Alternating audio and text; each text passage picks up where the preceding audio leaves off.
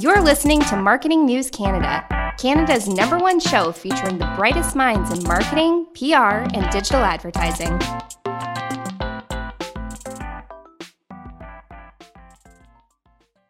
Welcome to another episode of Marketing News Canada. Today, I'm excited to introduce you to Jess Hunishan, the co-founder of Shine Influencers. Shine is one of the leading talent agencies in North America and one of the first to specialize in the online and social media space. Starting out as a traditional PR agency, Jess and her partner Emily quickly recognized a gap in the influencer marketplace and refocused their services to connect online influencers with leading brands. Shine quickly expanded to represent celebrities, athletes, and social talent with offices in Toronto, Los Angeles, and Montreal.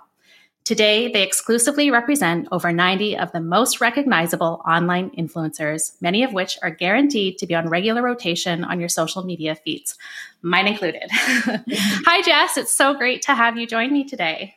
Hi, Shelley. Thanks for having me. I'm excited to be here.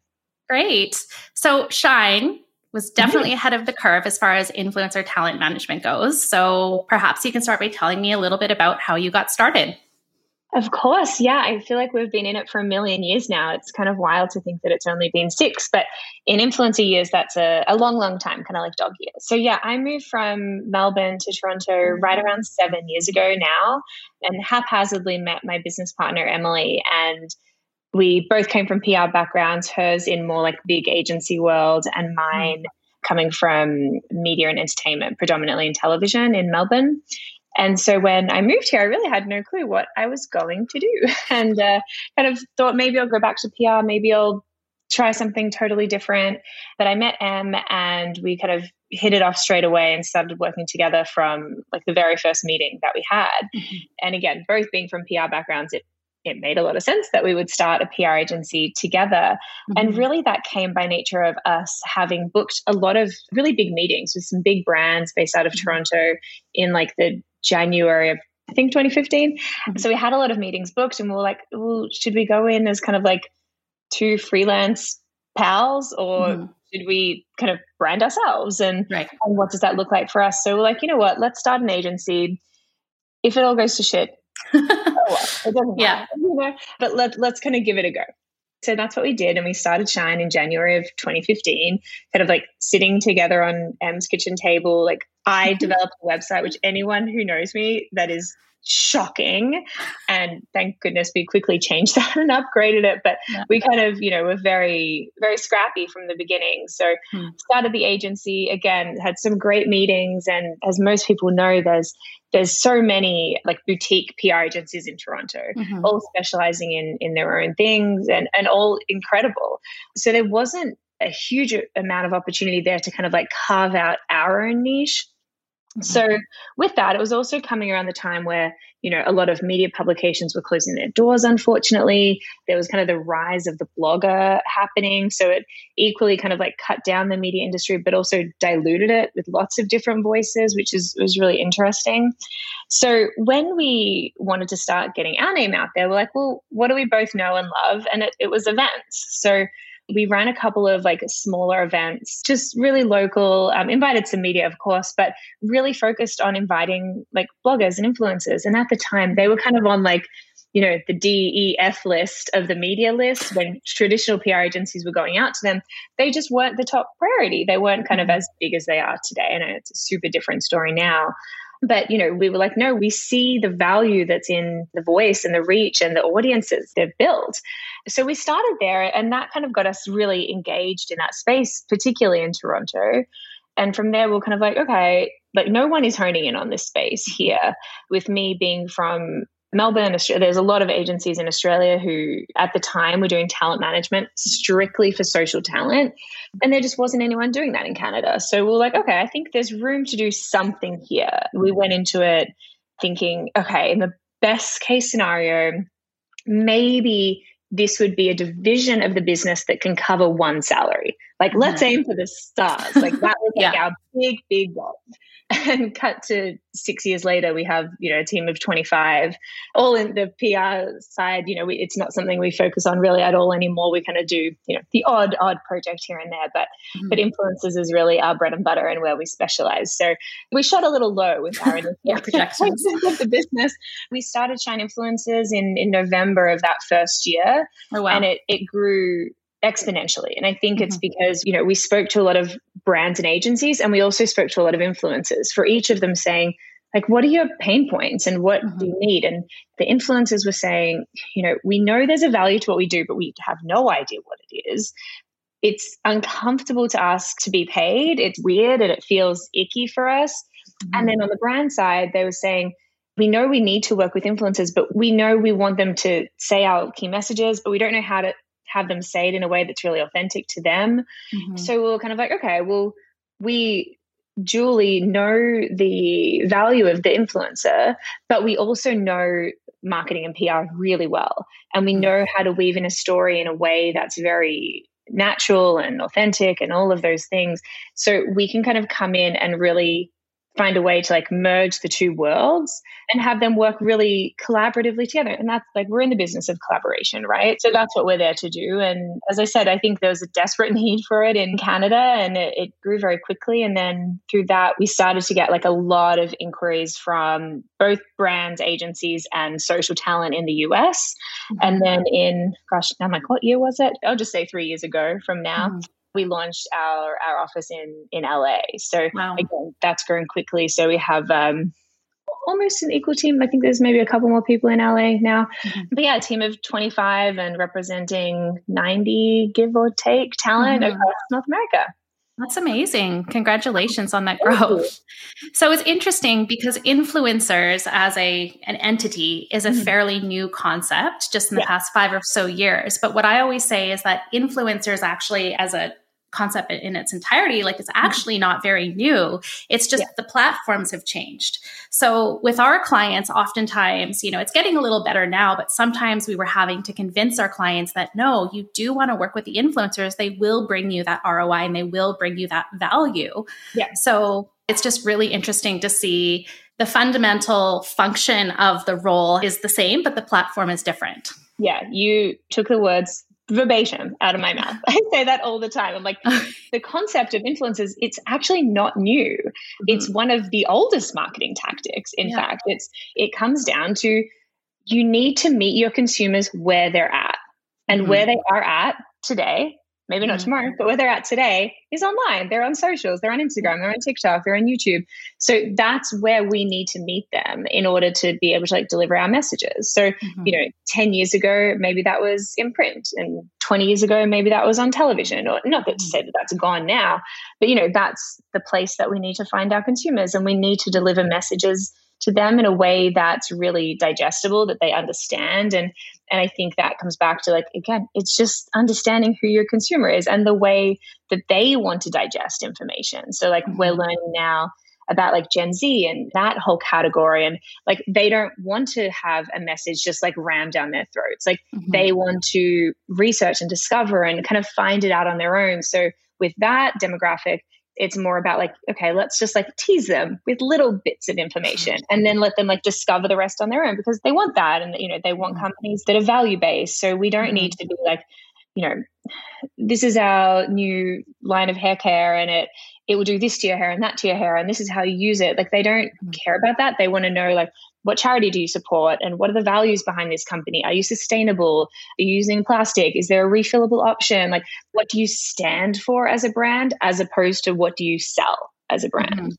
And I find the authenticity of the message is so important, whether it's paid or whether it's organic. If it doesn't fit with the influencer's feed and their message, then it's just going to fall flat.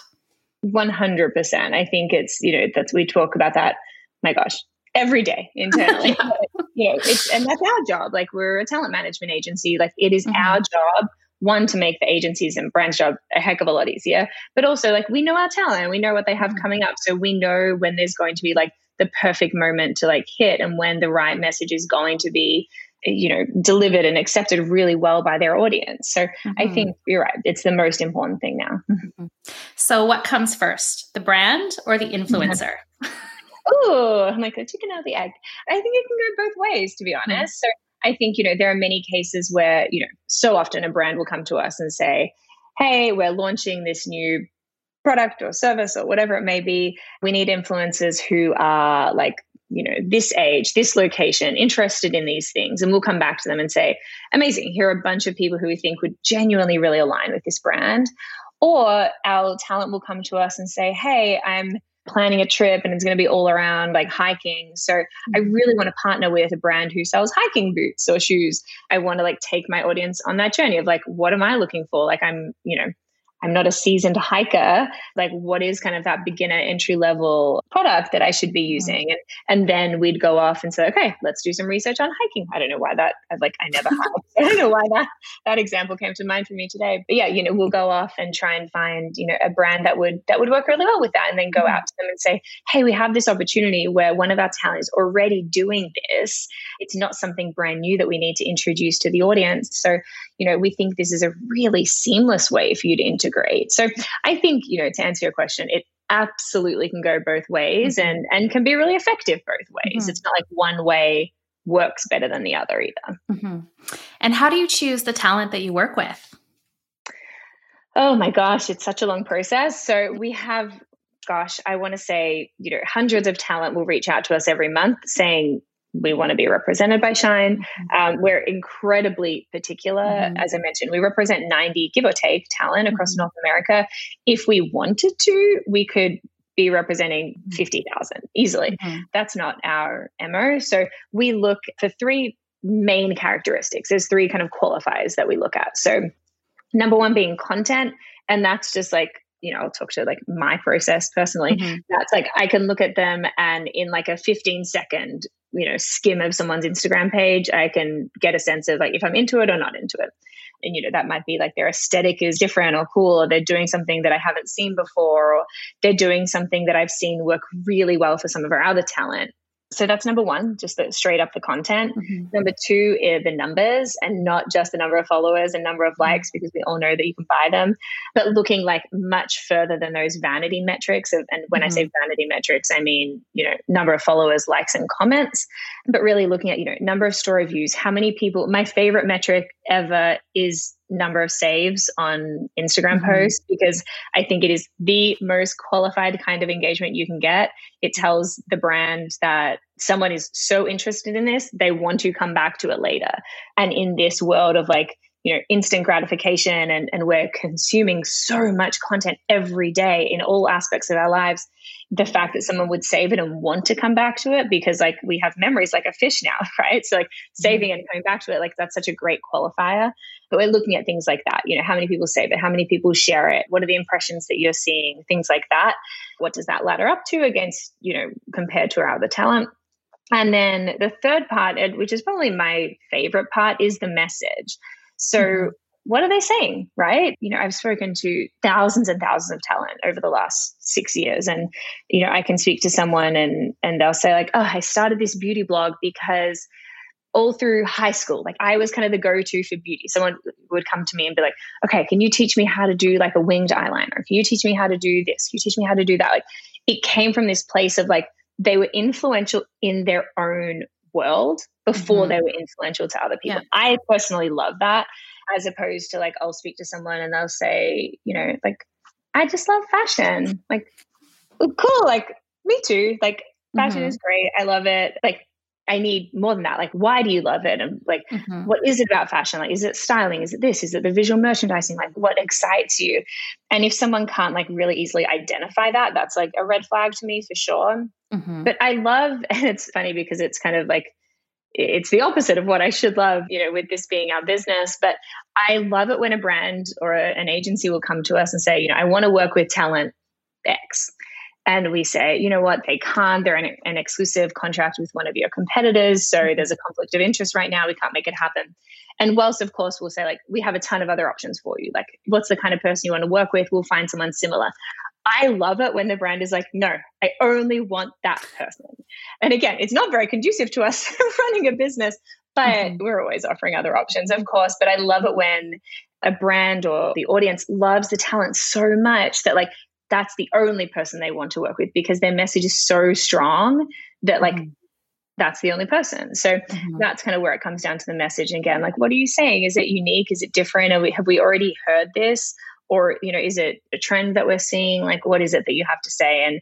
And are your audience there to like really listen? Like, are they engaging in the comments? Like, is there like storytelling there? Or is it more like, you know, there's a couple of like fire emojis and that's it? Or are there people like getting vulnerable in the comments? And are they really like getting into like the nitty gritty together? I love to see that. So there are kind of 3 qualifiers that we look for in our talent. That's great. Yeah. And tell me how you measure authentic engagement versus comment pods. Oh, comment pods. My gosh. It's so hard now, right? Like there's all of these different like tricks and tactics and things like that to boost engagement. And it's hard. Like I get it from the talent side. Like, you know, they spend so much time creating this beautiful content and all they want is like their own audience to see it. And that can be really difficult with the algorithm changing. Like not all the time, like every single day, the algorithm changes on Instagram. It's not hard to keep up with. It is impossible to keep up with and find the trends that really work. So I think looking at that again, kind of like what I just said, like it is really like looking at the comments. And that's where like, you know, there's a lot of agencies or like I would call them like an influencer platform where influencers can sign up. It's basically matchmaking. They serve their purpose. Absolutely. But when we're looking at talent, we're looking like as a person, like not as like an AI tool, as a person with a naked eye, we're reading the comments. And again, you can kind of pick up eventually, like if people are actually engaged or if they're just like, oh, Joe Blow in my comment pod was like, I just posted, got a comment. And, you know, there's like a couple of emojis or something like that. Again, like, does it come into like, is it an actual conversation? And is the talent engaging back? Like, I think, you know, I really like to see that as well. I'm like, are they asking their audience to do something, but then they're not kind of like playing their part? Like, are they in there? Are they in the comments too? Like, is there a dialogue or is it very one-sided? So yeah, I think like doing like a good deep dive into the comments, like it shows eventually. Yeah, you might have to do a little digging. And when you're working with brands, how do you determine the metrics? If a campaign went well, if it didn't, what are you looking for? Well, it really depends brand to brand, right? And we've been talking about this a lot, actually. We're trying to like think of a term for like different types of talent, because I think there are some talent who do like an incredible job at like, I'll call it that like first touch marketing. So they're going to like introduce their audience to someone and they might not necessarily be able to like move the needle in terms of sales metrics, but they're a piece of the puzzle. So like we know that, you know, like each year, the number of times that consumers need to see a brand, a product, service before they're driven to buy, it's more and more and more and more. So as marketers, that's really difficult. And I think, you know, as opposed to even like 10 years ago, which is not that long ago, like where you would almost measure sales like quarter over quarter to see like, did we see an increase? Did we see a decrease? Okay, what did we do that quarter? What was successful? And, you know, you'd have a bunch of billboards or print ads where, yes, you have analytics and I can tell you how many people drove down the street that the billboard was on, but I have no way of telling you how many people like locked eyes with it. But now we're almost like we're spoiled with analytics. Like we have so much micro data and there's so many positives with that. But I think it can work to our detriment as well, because we assess things on such a minute level now that we're looking at one Instagram story and we're like, how did that move the needle? I say to clients all the time, I'm like, put yourself in the position of buying one singular radio ad and then being like, well, how many sales did I get? I'm like, well, I don't know. They just learned about it. Like probably none. So it's the same kind of thing, right? Like if we look at it in the same way, I'm like, well, you know, we need to show the consumer the product like a couple of times for them to like understand it, learn about it, see where it would fit in their lives. So I think, you know, again, I think analytics, they're like the best and worst thing that's happened to us, because, you know, there is some talent who will just like move products so well. And I'm like, we were just saying yesterday in a meeting, I'm like, with this one talent had like 1,500 people had used her like code to buy a product. And we were like, what? That's incredible. Like, it was wild. Like almost like it's too good, like not even through us, but any talent that brand works with for the rest of time they will be disappointed because our talent did so well. I'm like, oh my gosh, like how do we like, and that's where I was kind of saying we haven't like fully fleshed it out yet, but I was like, we need like a word for like those talent who just like, I don't know what it is, but they just connect with their audience on this level that I personally have never seen before. Like it's wild. Like we've seen some of our talent, like they'll do a capsule collection with a brand and it sells out in like 3 minutes. And like, wow, like that's unbelievable. But then like, does that brand expect that every time? It's just not going to happen every time. It's an interesting one that we're kind of battling with right now to like kind of differentiate these 2, maybe 3 types of talent, where there are some that will just like their audience has such a like deep level of trust with them that they're going to move product really quickly. And then there's another group of talent who are incredible also at what they do, but they really provide that like first touch point with a brand for their audience. And then maybe they go and see it somewhere else and like, oh yeah, I saw that somewhere else. And now I you know what, I will buy it. I want to try it. But the first influencer in that scenario, they don't get the credit. I'm saying that with quotation marks. I'm like, they don't get the credit for that sale, right? So like when we look at it, we're like, okay, talent A, B, and C, they sold X, X, and X. But talent A may have like, there might be a crossover with the consumers that they have following them. And perhaps they saw it on one and then didn't buy it. And then they saw it on another and didn't buy it, but were learning. And then saw it on the third person. We're like, yeah, I'm going to buy it. It's really challenging to like, that's the metric that we don't have. We have like a plethora of others, but that is one that I don't even know whether it's worth to say we're missing. It's not that we're missing it so much. It's to say it's like, you know, there are some consumers who still will want to like go into a store. Like imagine like a pair of jeans, for example, like anyone, predominantly women listening who have like bought a pair of jeans, like you want to try them on, you know, like we see those Instagram photos where it's like 6 pairs of jeans in like a size 10 and every one is like completely different. So like, you know, you want to go into a store and try them on and maybe you saw them on like 3 Instagram posts, but then you're like, you're not going into the store and saying like, oh, I saw this on such and such's Instagram, and they're like writing that down and sending it back to the brand. Like that doesn't exist. So it's very interesting to say the least. Totally. At Parker, our purpose is simple. We want to make the world a better place by working more efficiently, by using more sustainable practices, by developing better technologies. We keep moving forward. With each new idea, innovation, and partnership, we're one step closer to fulfilling our purpose every single day. To find out more, visit parker.com/purpose. Parker, engineering your success. As humans, we're naturally driven by the search for better. But when it comes to hiring, the best way to search for a candidate isn't to search at all. Don't search, match with Indeed. When I was looking to hire someone, it was so slow and overwhelming. I wish I had used Indeed. If you need to hire, you need Indeed. Indeed is your matching and hiring platform with over 350 million global monthly visitors, according to Indeed data, and a matching engine that helps you find quality candidates fast. Ditch the busy work. Use Indeed for scheduling, screening, and messaging so you can connect with candidates faster. And Indeed doesn't just help you hire faster. 93% of employers agree Indeed delivers the highest quality matches compared to other job sites, according to a recent Indeed survey. And listeners of this show will get a $75 sponsored job credit to get your jobs more visibility at Indeed.com/podcast. That's Indeed.com/podcast. Terms and conditions apply. Everybody in your crew identifies as either Big Mac Burger, McNuggets, or McCrispy Sandwich. But you're the Filet-O-Fish Sandwich all day.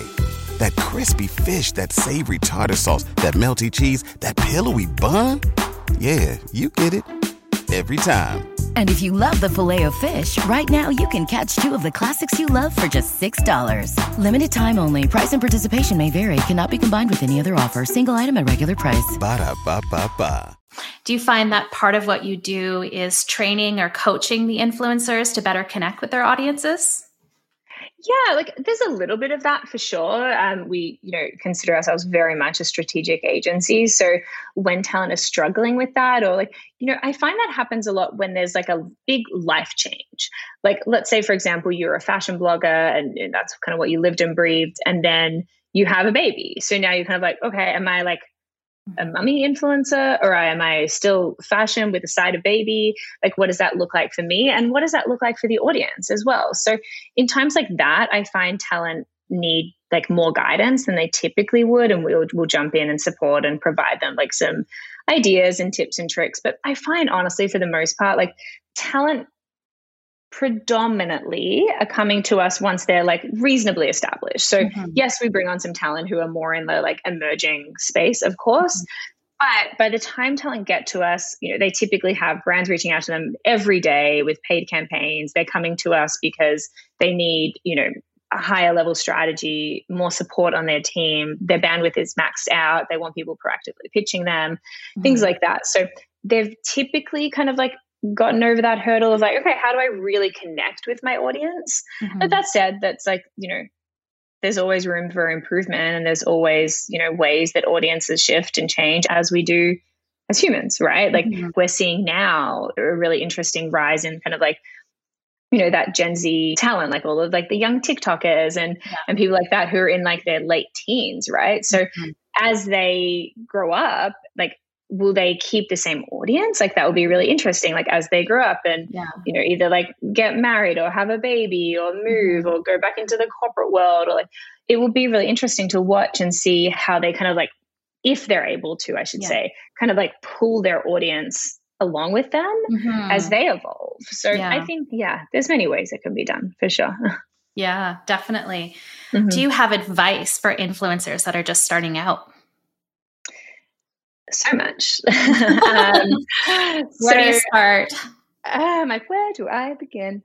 I think number one is like, stay in your own lane for one. So like, yes, you can look to other people for inspiration, of course, and see what's working and what's not. But don't get too hyper focused on what everyone else is doing. Do you? So that's number one. And I think I will say, big or small, almost every single influencer I've ever spoken with will ask the same one question, and that is, how do I grow? Everyone wants to know, is there a secret sauce? What do we do? How do we grow? My advice is always, don't focus on growth.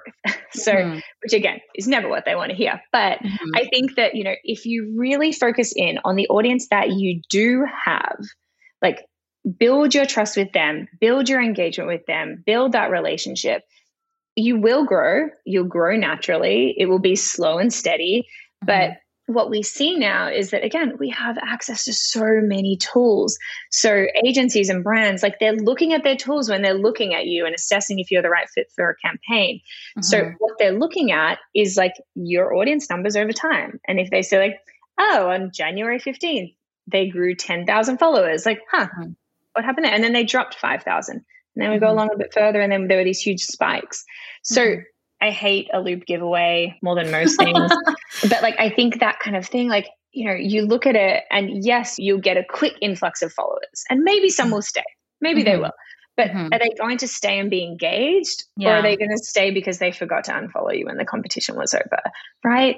So I think it's an interesting one that, like, if you grow slowly by providing your audience with value and content that they see value in, they're going to share you with their friends. That's when you're going to get the, like, you know, the share to story, the share with the friend, the share in a DM. That's where you're going to get more and more of that if you're providing them with value. So if you do that, you are going to grow. As I said, it will be slow. You're not going to get, you know, boosts of 5,000 to 10,000 followers a day. It's just not going to happen. But the growth that you do have, it's really valuable. And I think, like, I look at talent, you know, who have, let's say, just like 10,000 followers, and we look at that as a really small number now. But I'm like, imagine 10,000 people, like, in a room. Like, it's a lot of people. So, like, if you have the ability to, like, really connect with those 10,000 people, talking about value again, like, that's a huge value to a brand. Even more so if you speak about something that's really niche, and that comes back to like the message that we spoke about before. Like, we talk about this internally all the time, like, for our talent, like, what are they the best at, and what are they the only one who can do X? So like, even though let's say we probably represent, I don't know, like 20 to 30 parents. So like, we could look at them and be like, okay, they're all like parenting influencers. Or could we look at them individually and really define their unique selling propositions and say, okay, so these two mums, whilst they both live in California, they both have 2 kids under 7, and they, I don't know, both married and live on a large property, for example. What can one do that the other can't, and vice versa? And like what we find that like really, really defining that, one, it helps us to sell them and really identify them and shows brands like how they're different from other people. So again, coming back to growth, like you don't have to be like, whilst we've seen some incredibly niche categories, like, you know, people have come to us like, I'm like a dental influencer. I'm like, oh, I didn't know that was a thing, but okay. When I say niche, you don't have to be that niche, like in the category, you have to be niche in like your messaging and your content and things like that. So like, how are you different? That's going to set you apart, and it is going to slowly help with growth. And I think that's where the vanity metrics come into play, and how it isn't the most important, especially if you're looking at an influencer that has a really defined niche, in that it's much more important that they have a very small number of engaged followers than a large number of unengaged followers. Yeah. And I think finally brands are starting to like really see that. And we're like, thank the Lord, because we've been pushing that messaging for years. I think the brands are really seeing that. And they're seeing that, you know, okay, there's this person and they have 50,000 followers, but their engagement rate is like 1%. Or there's this person who has 20,000 followers, but they have an engagement rate of 8%. And they're probably cheaper as well. So like looking at those types of things, it's like, okay, like, well, let's trial with this 20,000 follower person who has this like great engagement rate, and we know their audience is really connected, and they're probably going to have more success than the person with the higher number of followers, but the really small engagement, right? So I think brands are really, really starting to understand that and see the value in that now. Do you have a favorite campaign? Oh gosh, favorite campaign. That's such a good question. Oh, we see so many. Like we probably work on like 500 to 600 campaigns a month. But I think in general, I'll give you like a theme of my favorites. Okay. I love it when there's like a product collaboration, and not just like selling a product that is pre-existing, but a collaboration where the brand and the talent have come together to like design something new. I love watching them come to life. I think there's like such lovely touch points with the audience along the way, especially if they're somewhat involved in the design, the design of that product or service for that matter. So I love seeing products like that and see the audience like get excited in the lead up to them. So there's that. And then I have 2. Sorry, I cheated. But my other one is I love it when the talent's audience are so engaged that when they announce that they're working on a collaboration with whatever the brand is, obviously it's a brand that they like love. When they announce that to their audience, and instead of the audience saying, oh, is this an ad? Which we see all the time. They say, oh my gosh, I'm so excited for you. Like I remember that happening with one of our talent, Sarah of the Birds Papaya. This was a couple of years ago. I don't know why this one specifically is coming to mind, because it happens quite regularly. But she had talked for years about shopping at Value Village, and that she loved thrifting. And it originally came from like, she was a divorced single mother of 3, and it more came out of like necessity originally. And then it turned into like a hobby that she really like, she just loved thrifting. And after, you know, chatting very genuinely about Value Village for years, they came to her with a partnership, and she worked on a campaign with them. And to kind of watch her audience say, oh my gosh, this is so exciting. You love Value Village. Like it was, I was like, oh, nailed it. Like they're almost rooting for her. They're so excited for her. I'm like, I love seeing that. Like that, like gives me like goosebumps. It makes me so happy, because I'm like, it's so authentic to the brand, to the audience, to the talent. Like it's like win, win, win, win, win all over. Campaigns like that, like one, they're so fun to work on, and they just like, you see how well they perform for the brand, and when the audience gets like genuinely excited by them. So yeah, I love that. And that's where that authenticity comes into play as well. It doesn't matter if it's a sponsored post or if it's an ad, because if it connects with their message and connects with their audience, then it still works. 100%. Totally. Yeah. So on the flip side of things, Was there a campaign? Yeah. Or just something that maybe took you by surprise or for some reason fell a little bit flat and you didn't expect it? So I'll again go with a theme rather than a specific naming names. I'm like, I don't want to throw anyone under the bus, but I think, and this probably goes without saying, so it's no rocket science answer here, but it's when the brand is too specific about their messaging. We talked about that just recently, actually, saying that like we're thinking, there is going to be a nice trend. Well, if we have anything to do with it, we're pushing this on everyone. So hopefully it will be a trend where instead of like we were talking to a brand, an athleisure brand. So they have these leggings and it's very cool. They sold me on them like the first time I chatted with them. But basically they were like made really sustainably. They were really size inclusive. There was something else. Like the price point was pretty reasonable and on par with a lot of the other brands. So we were like, okay, so instead of having the talent come in and talk about all of these 3 key messages and say, oh, they're really sustainable, they're made with plastic water bottles, and the price point is really great, and this and that, like, let's break it up and kind of like divide and conquer, if you will, the campaign. So I think that kind of comes back to like my least favorite types of campaigns are when like sometimes like we'll get a content brief, which we need, of course, but like we'll get a content brief that's like a page of things they have to say. And I'm like, sometimes our team members will like test it out and like they'll like try and record themselves like saying a story when they have like and this and this and this and this, and they're like, you can't physically do it, like there's not enough time in this 30-second story. So I think it comes down to trust, and there's not enough trust in the talent in those situations to know the kind of messaging and the kind of content that their audience is going to resonate with. So, again, like we talk about this all the time, consumers are smart. They're super, super smart. They see advertising all the time. They know what it is. They know how to pick it out, and they know how to avoid it if they want to. So on that note, like if you're just like ramming these messages down their throat, like they're out, like they're disconnected, I'll say, with that content. And then who won there? No one. Like the talent's probably lost a follower or lost their trust at the very least. And the brand got nothing out of it because that follower like hit the road. So the campaigns don't work when the trust isn't there between the talent and the brand or the agency to kind of come together and truly collaborate. Like we call these collaborations, but they have to actually collaborate for them to be really successful. Yeah, absolutely. Do you see any emerging trends in influencer marketing?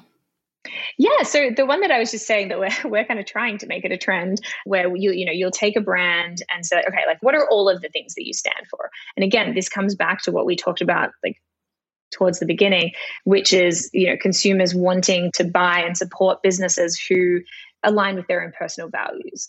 So looking at a company and saying, okay, like what are your values? What are the key messages here? And let's say there's like 3 key ones. So instead of saying, okay, we're going to find these talent who align with all 3, let's find talent that align just with one. And, the other messaging can be secondary. So let's say we find, I'll keep using that leggings example where there's like the sustainability, the price point, and what was the other thing? I'm like, now I've forgotten what the key messages were, but it proves the point, right? That like we can't remember that many messages. Oh, size inclusivity. That's it. I knew I'd get there eventually. So instead of finding someone who aligns with all 3 things, let's find talent who are all about sustainability and that's their main messaging. And let's get them to talk about the leggings from a sustainability angle. And then let's find someone else who talks about like price point and, like tricks and tips for product hacks and whatever. And we'll get them to talk about the pricing model. And then we'll get someone separately to talk about size inclusivity and why that's important to them. And again, they can mention like, oh, and like, it's really great. They're all made from plastic water bottles or whatever it is. So they can add that in, but like every person doesn't need to talk about everything. I was just chatting with someone else about this the other day, and I likened it to like, we joke about, kids saying like, I forgot my homework, and they're like, oh, the dog ate it, and like my mom was late to drive me to school, and then I spilled water on it before the dog ate it. Like it sounds like a lie, right? Yeah. Or in that case, it is a lie. It's that old marketing trope.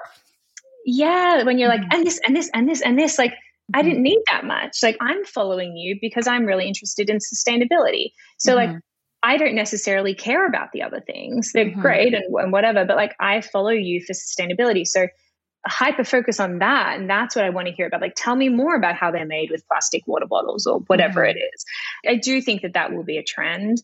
And then just in general, like Instagram has come out now and said, we are a video first platform. That is what we do, which is a huge swing. Like they were like the photo platform. So, that's like the Instagram that we know and love, right? From when they launched. So them coming out and saying like, we're video first, it's going to, it's a huge shift in that direction because the algorithm pushes all video content to the top because that's what they want to be known for. So video is a huge trend. And I think, this isn't necessarily new, but I think we'll see more and more of it.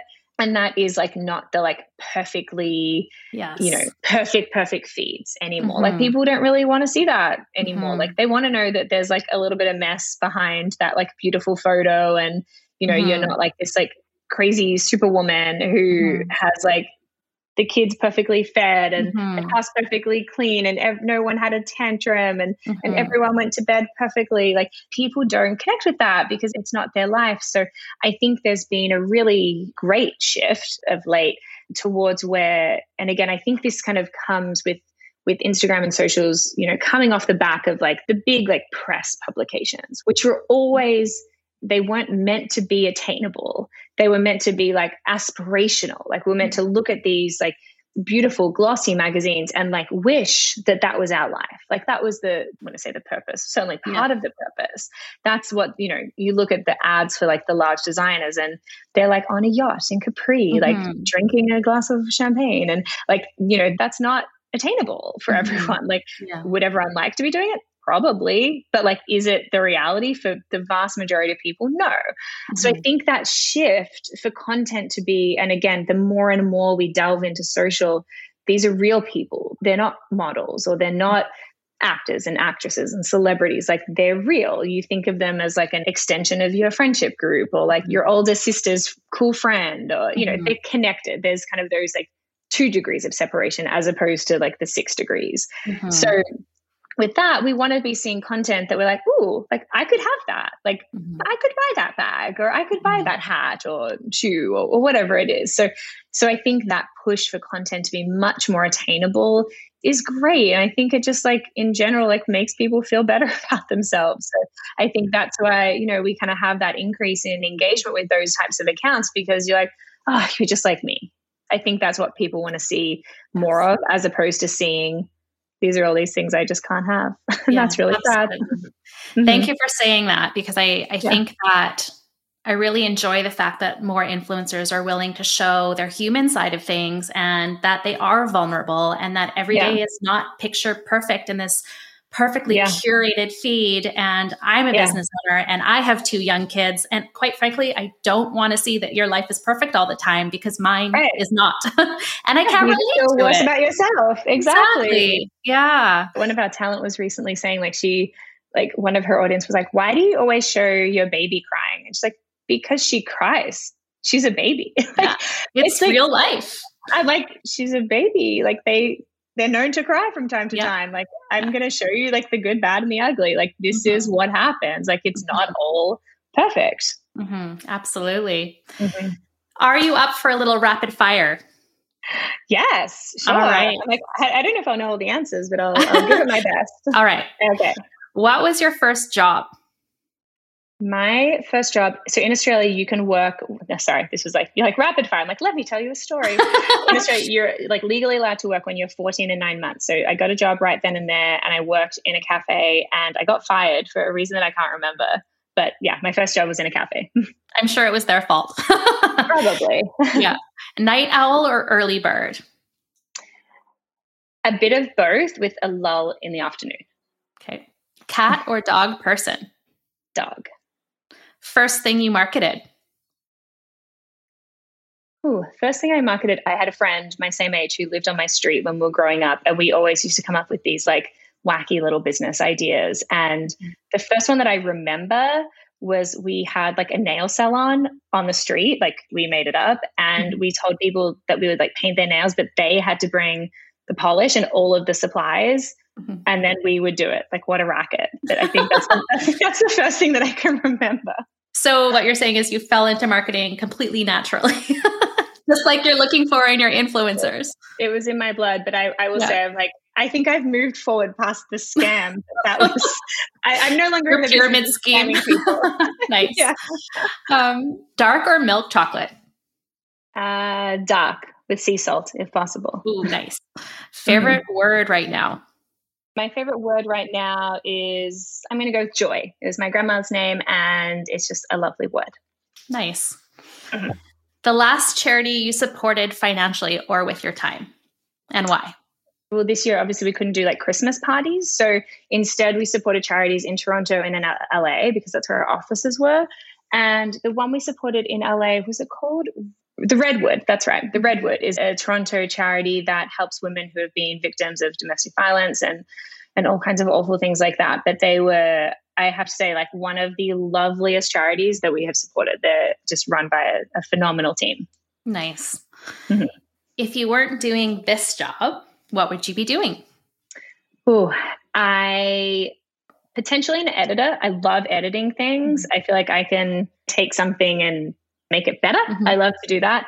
And if I could do anything with like money not being any kind of option or problem, I would love to be an angel investor and just like support incredible ideas that are founded by women.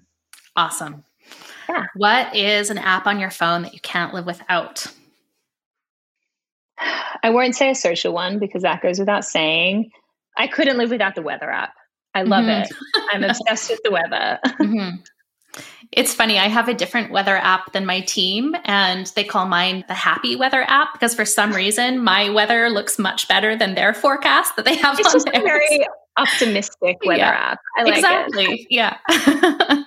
I like to paint my own picture of what the day is going to look like. If you just like dream about sunshine, I'm sure it will be there. Exactly. The power of positive thinking. Exactly.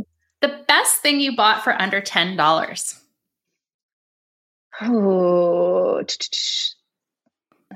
I'm going to say it's like more of a daily purchase and like good fresh bread. Nice. Yeah. I love bread. You and me both. Your guiltiest pleasure? Bread. I'm like, bread. I'm like, I've probably talked about, I'm like bread, dark chocolate, spending too much time on my phone. Yeah. Although I don't feel guilty about any of those things. So I'm like, I'm trying to think of a pleasure that I feel guilty about, and I don't have one. It's a good way to look at it. I feel really good about all of my pleasures. Nice. Your most treasured possession? Oh, that is a hard one. My most treasured possession. I feel like I should go with something sentimental, but I'm not a very sentimental person, I don't think. I don't have things that I'm like too attached to. Something that I would hate to like lose attachment with is my passport. So I'll go with that. I'll go with my passport. Is there exactly, or it will soon enough. Exactly. Yeah. Is there a business or marketing book or a podcast that you'd recommend? I love listening to NPR, How I Built This. It's my favorite podcast. Such great stories. And book, I loved Big Magic. Nice. Is there a newsletter or a website that you'd recommend for resources or inspiration? This is boring, but the website I read every morning when I'm laying in bed on my phone, which is a terrible habit, is Business Insider. Great. Yeah, that's a good one. Yeah. Okay. Thank you. I think now what I would love to do is just talk about or ask you what is next for Shine? What do you have in the pipeline? Lots of things, hopefully. Emily and I have never been like big, like 5-year plan business owners. Like we've really kind of liked to like see which ways the industry pushes and pulls us and kind of like follow that lead. But I think what we've realized of late is that Shine has grown to be like such a phenomenal business, and it's mainly a byproduct of the people who are within the business. Our team are incredible. But I think what Shine will be is like a really incredible springboard for other things and other like offshoots that will come from that. So I don't think we talked about this earlier, but we launched at the beginning of 2021 our newest venture, which is called the BodCon. Oh, okay. Yeah. So the BodCon is a virtual conference around all things body confidence, body positivity, and self-love. We're such big advocates for that space. We represent a lot of talent in that space, have seen how the trends have been evolving and moving in that space. So we launched our first virtual conference in February. We had around 1,000 people come to that. It was super successful. We were going to just do like another one in February, but it went so well that we're rolling out a whole series of events between now and the next event. We have, I should have mentioned our own podcast when you asked what our favorite podcasts were. What a miss. But we have our podcast called The Bod Pod. So that's something that goes live every week. But yeah, so I think, there's a number of other things that we have in the pipeline. Talent management will always be very close to our hearts. It's something we want to continue to grow with our talent, which is so fun to see.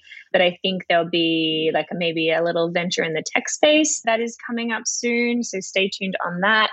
And then BodCon, I think, will be I had a very exciting call just last night, actually, with someone wanting to take that internationally, which is very, very exciting. So I think lots of expansion with the current businesses and potentially a couple of other fun little projects. Mm-hmm. That sounds amazing. Well, I look forward to seeing how it all goes. Me too. Yeah. Great. Yeah. Well, thank you so much, Jess, for your time and for joining me today. I definitely learned a lot about what it's like on the other side of things when working with influencers. Yeah, it's my pleasure. Thank you so much for having me. I love this one. I love chatting about all these things. So it was fun for me. Great. It was so great to have you. Thank you so much. Thanks, Shelley. Bye. Thanks for listening to Marketing News Canada. For more episodes and other great stories from Canadian marketers, visit marketingnewscanada.com. All episodes are recorded in the Jelly Marketing Studio thanks to our producer, Chris Penner, and editors Travis Jeffers and The Podfather. At Parker, our purpose is simple. We want to make the world a better place by working more efficiently, by using more sustainable practices, by developing better technologies. We keep moving forward. With each new idea, innovation, and partnership, we're one step closer to fulfilling our purpose every single day. To find out more, visit parker.com/purpose. Parker, engineering your success. Swimsuit? Check. Sunscreen? Check. Phone charger? Check. Don't forget to pack the 5-Hour Energy. It fits great in a pocket or carry-on, and the alert feeling will help you arrive ready for anything. Now get 20% off when you use code 5HETRAVEL at 5hourenergy.com. Expires April 30th. One-time use only. Not valid with other discounts. Remember, visit 5hourenergy.com and use code 5HETRAVEL to save 20%.